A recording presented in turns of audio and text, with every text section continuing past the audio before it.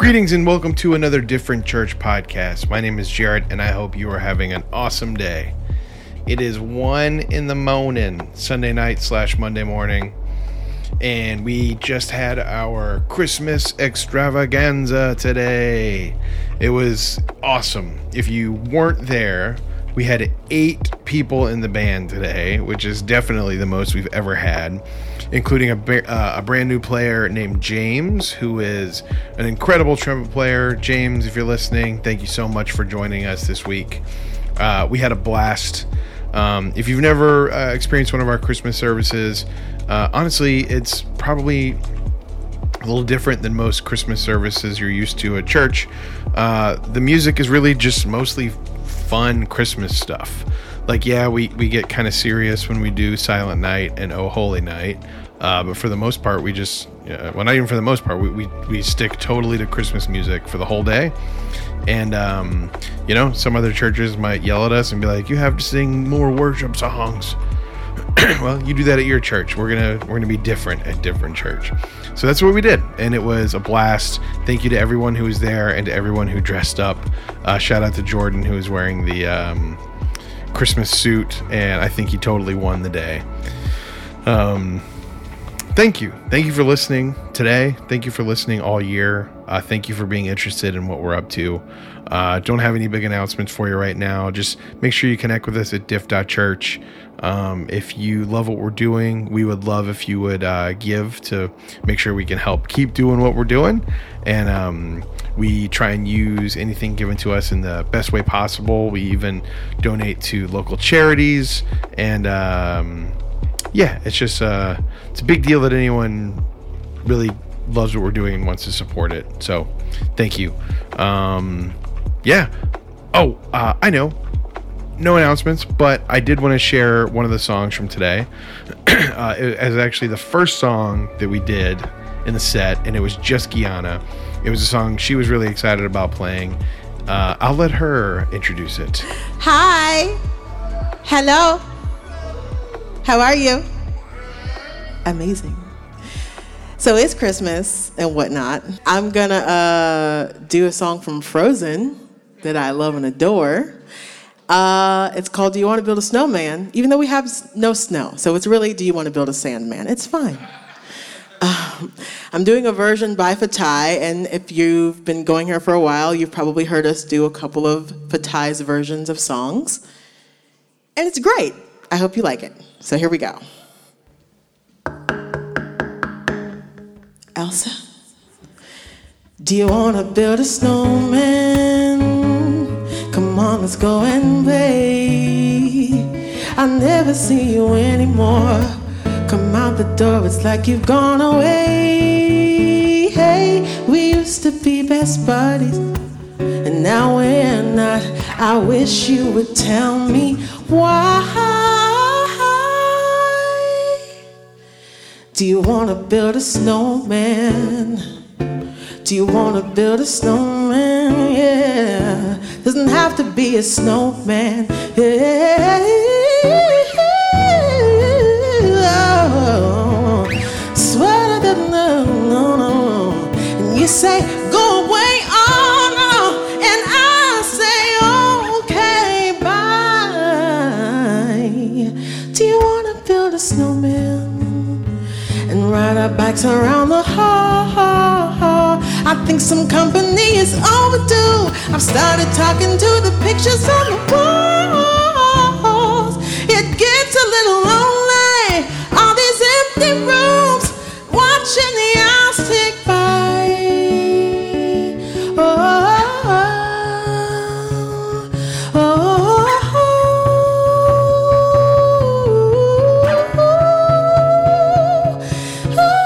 Break it down now.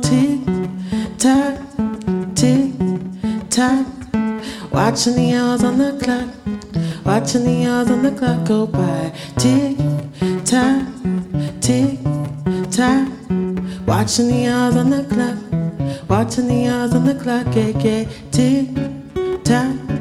Tick tock, watching the hours on the clock, watching the hours on the clock go by. Tick tock, tick tick-tock.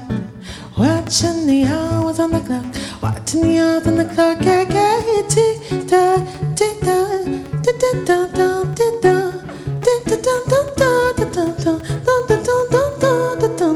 tick-tock, tick-tock, tick-tock, tick-tock, tick-tock, tick-tock. Watching the hours on the clock. Watching the hours on the clock go by. Elsa, please. I know you're in there. People are asking where you've been. They say have courage, and I'm trying to. I'm right here for you, just let me in. We only have each other. It's just you and me. So what are we gonna do? Oh, do you wanna build up? Do you wanna build up? Do you wanna build up? Do you wanna build up? Do you wanna build up? Do you wanna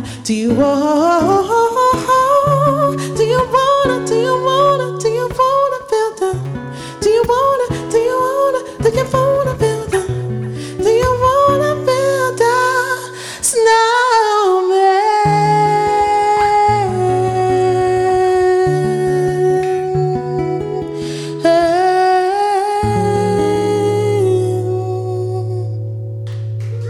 Today, our verse is from Luke, as it was last week.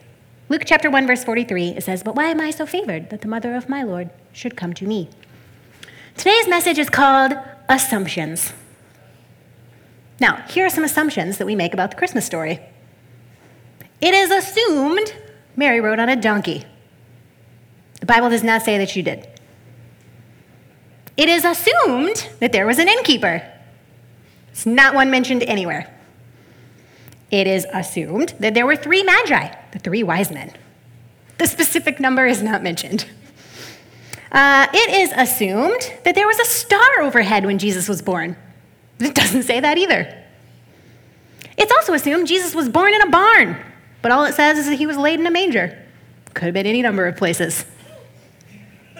Christmas comes with many assumptions. Some are helpful, some are not so much helpful.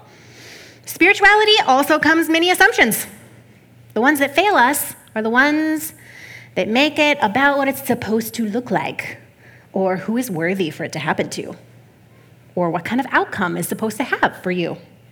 Assumptions like this: you should be more than you are right now in order to be pleasing to God. Your weaknesses are in the way for God's plan for your life. Your lack of religious fervor is a disqualifier for divine participation. Other spiritual people have something you don't have. And my personal favorite, the ever-present, eternally vague, you're probably doing it wrong. I think our assumptions hinder our spiritual journey in multiple ways. How do we fix it? The antidote to assumption is surprise. It's not knowing the answer. It's being surprised. The surprise of Christ's incarnation is that it happened in Mary's day, just like it's happening right now, all over the world, with our lack of resources and our crowded lodging and our unlit night sky and our humble beginnings.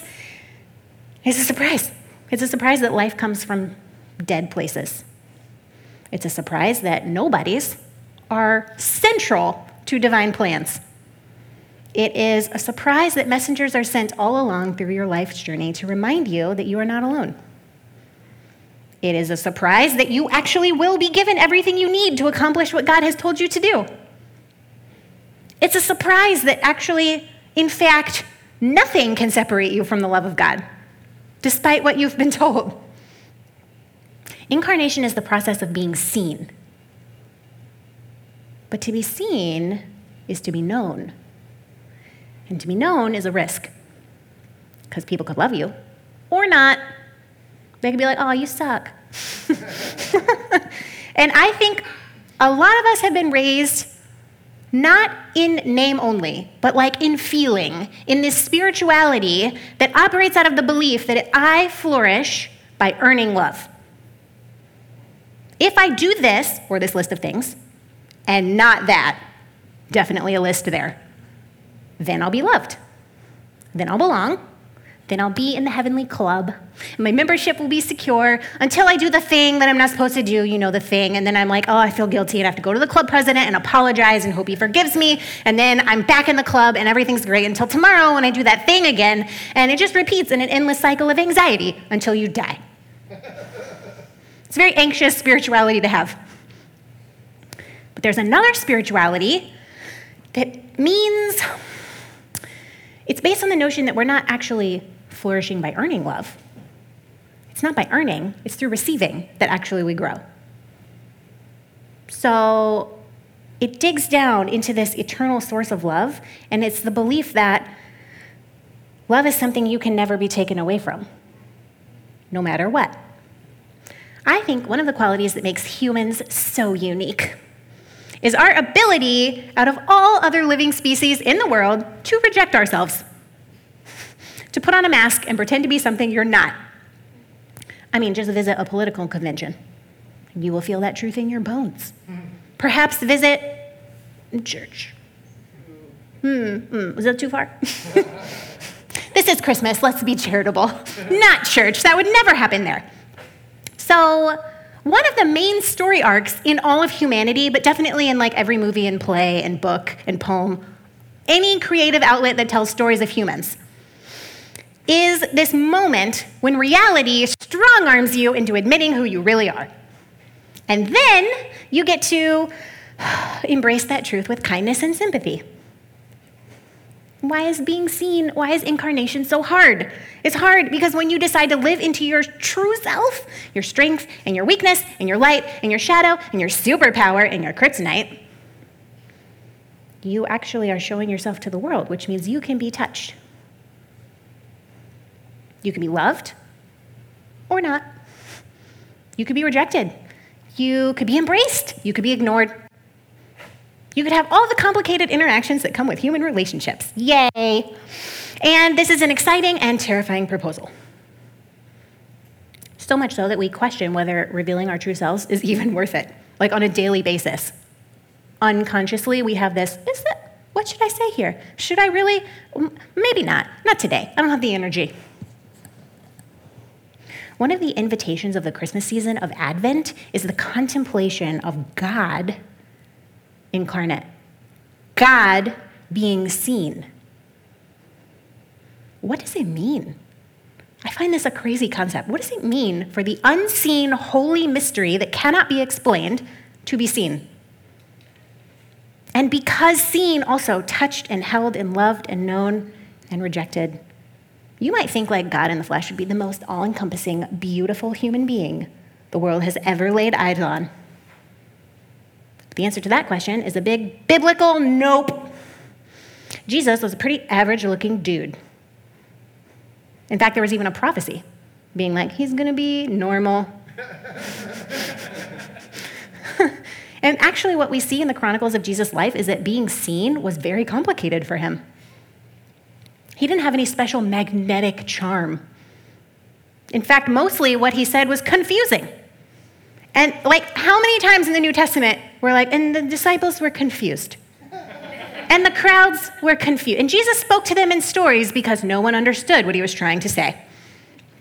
He was misunderstood by his community. His family was skeptical of him. His cultural, spiritual leadership thought he was the literal spawn of Satan. He even had a close friend who sold him out because he stopped believing the hype. So, if love had to be earned, Jesus failed at that. But actually what we see in Jesus is a spirituality that is grounded in the never-ending spring of love that was the source of everything he did.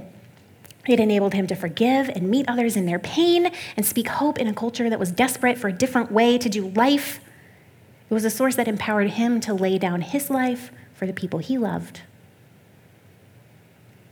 And may it be known, this is what I want you to think about this week. The God, the giver of existence, took the same risk that we all have to take every day to be seen and known as the person we really are. The risk of incarnation is the risk of love. Love risks heartbreak and rejection and being sold out by your friends because love is the animating source that brings out all the wonderful things like companionship and joy and healing and wholeness. And it's sacred. How do you depict something sacred? Like, to try to make something sacred is to give reverence to the weight of its importance. Something significant happened, like Jesus was born, this significant. Happened in our really ordinary world. This meeting between the finite and the infinite, it changes the way we understand our reality right now that we find ourselves in. So we don't want to forget it, so we have to memorialize it. We have to honor it and set it apart and add some shiny gold leaf and we were just attempting to preserve it. And we have done a fairly good job of preserving it because we're still talking about it right now. This is a helpful and necessary work that humans have practiced since the beginning of humans. Making things sacred, remembering, setting it apart. The problem lies that in the process of making something sacred, we usually cut out all the actually human stuff that is equally a part of the divine happenings, especially in the art depicting the birth of Jesus. Okay, so most paintings of the newly born tiny baby Jesus, they are of him sitting upright as if a newborn can sit, clean, rosy-cheeked, wide-eyed, smiling, even though babies don't learn how to smile till they're 8 weeks old. He has a shiny halo around his head. I get it. I get it. Trust me, that looks way better than what actually happens. That beautiful, perfect baby Jesus who's sitting and smiling, that's so much better than the newborn alien-faced blob that the doctor plops on your chest who has just gone through a trauma and then promptly poops on you. Well, you're still having contractions and they're trying to fix that situation. I get it. The painting looks better. Not real life. The art depicting pregnant Mary is very much the same, right? She's beautiful, dressed in lovely clothing, so serene, has this perfect baby bump. She's smiling, well-rested Mary. No. Why? Because of course that looks better than pregnant Mary hugging the toilet hole in the ground. I don't know what they had then. Yelling at Joseph to get the chicken he's eating away from her and asking for help to get off the floor because her abs don't work anymore. The painting looks better. It's not real life.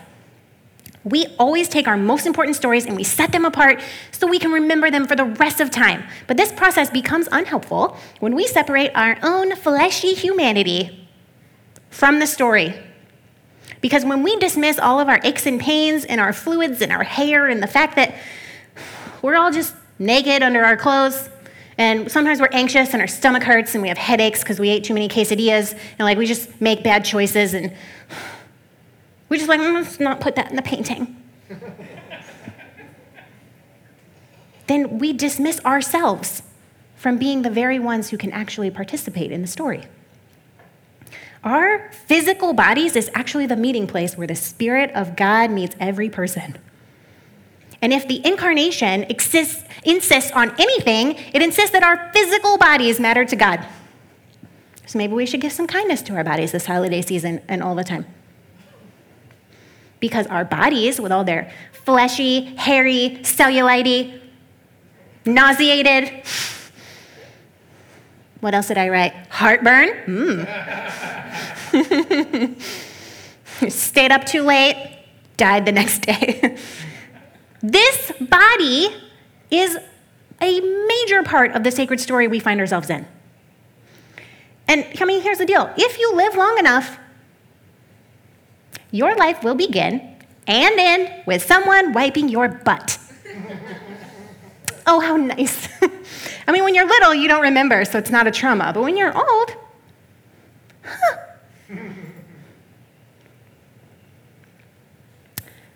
From vulnerability to vulnerability we live. Our existence is only accomplished with the help of other people. For Mary and Joseph and this tiny unborn baby Jesus, it seems like no one was there to help them because in Luke 2:6 it says there was no room available for them at the end. Y'all all heard this verse? Yes, okay. That's kind of what it says. Remember I said assumptions. This is what it actually should say. While they were there, in Bethlehem, parentheses, a time came for the baby to be born, and she gave birth to her firstborn, a son. She wrapped him in cloth, placed him in a manger, because there was no guest room available for them.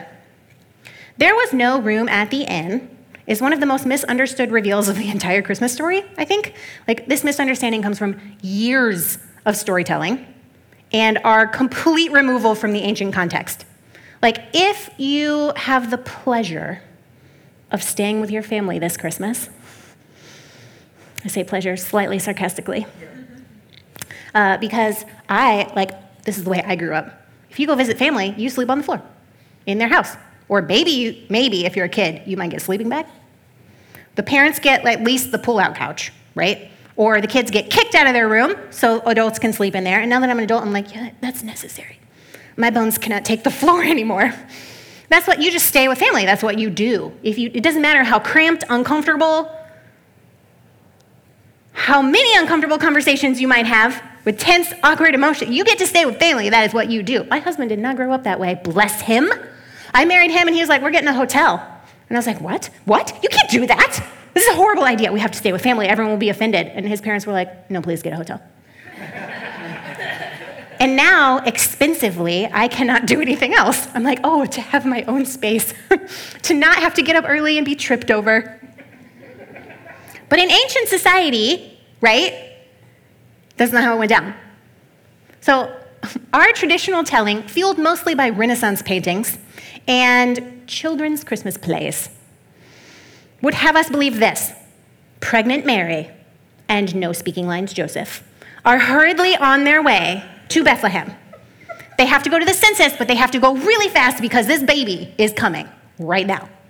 Like, they might not even make it to Bethlehem. That is how pregnant she is. But because of the census, all the La Quintas were booked. But there was one hotel manager at the Holiday Inn Express who felt so bad for them. He's like, you can sleep in my barn with the animals. I mean, it's all I got. So that or sleep outside. And then, Mary gave birth to Jesus while a donkey watched. Delightful. And was like, chewing the cud or whatever they do. I think that's only a cow thing, but what do I know about animals? And then after she finally gives birth, and who cleaned it up? It's just them. These are the questions I've had now after having a child. Then some shepherds showed up for an inaugural baby visit, just who you want visiting your baby immediately after you give birth to him. And they brought along their sheep, who also have no speaking lines, but oh my gosh, they look so cute in their costumes. That is what we have been led to believe. Cute, definitely not how it went down. Okay, Mary and Joseph did go to Bethlehem for the census, but they were not in a hurry. The Bible says while they were there, the days were completed. So they left in plenty of time so that having the baby on the road would not be an issue. And then they waited. And they weren't going to leave until the baby came out. They were in Bethlehem for a while. And they weren't alone. Why? Because in ancient society, just like my family, you stay with family. Especially pregnant ones. They're not going to put you up in a hotel. You get to stay with family. And this is where we get tripped up with the word inn, I think. The Greek word for inn actually refers more to a guest room than a hotel room. So rather than being turned away from the myriad of hotels that would have existed in this tiny town of Bethlehem, Joseph found his relative's house crammed full of relatives who were also there for the census. They didn't come face to face with closed doors. They just had to make arrangements in the lower level of the house, where livestock typically would have been housed at night to protect them from theft and harm by wild animals and from wandering off.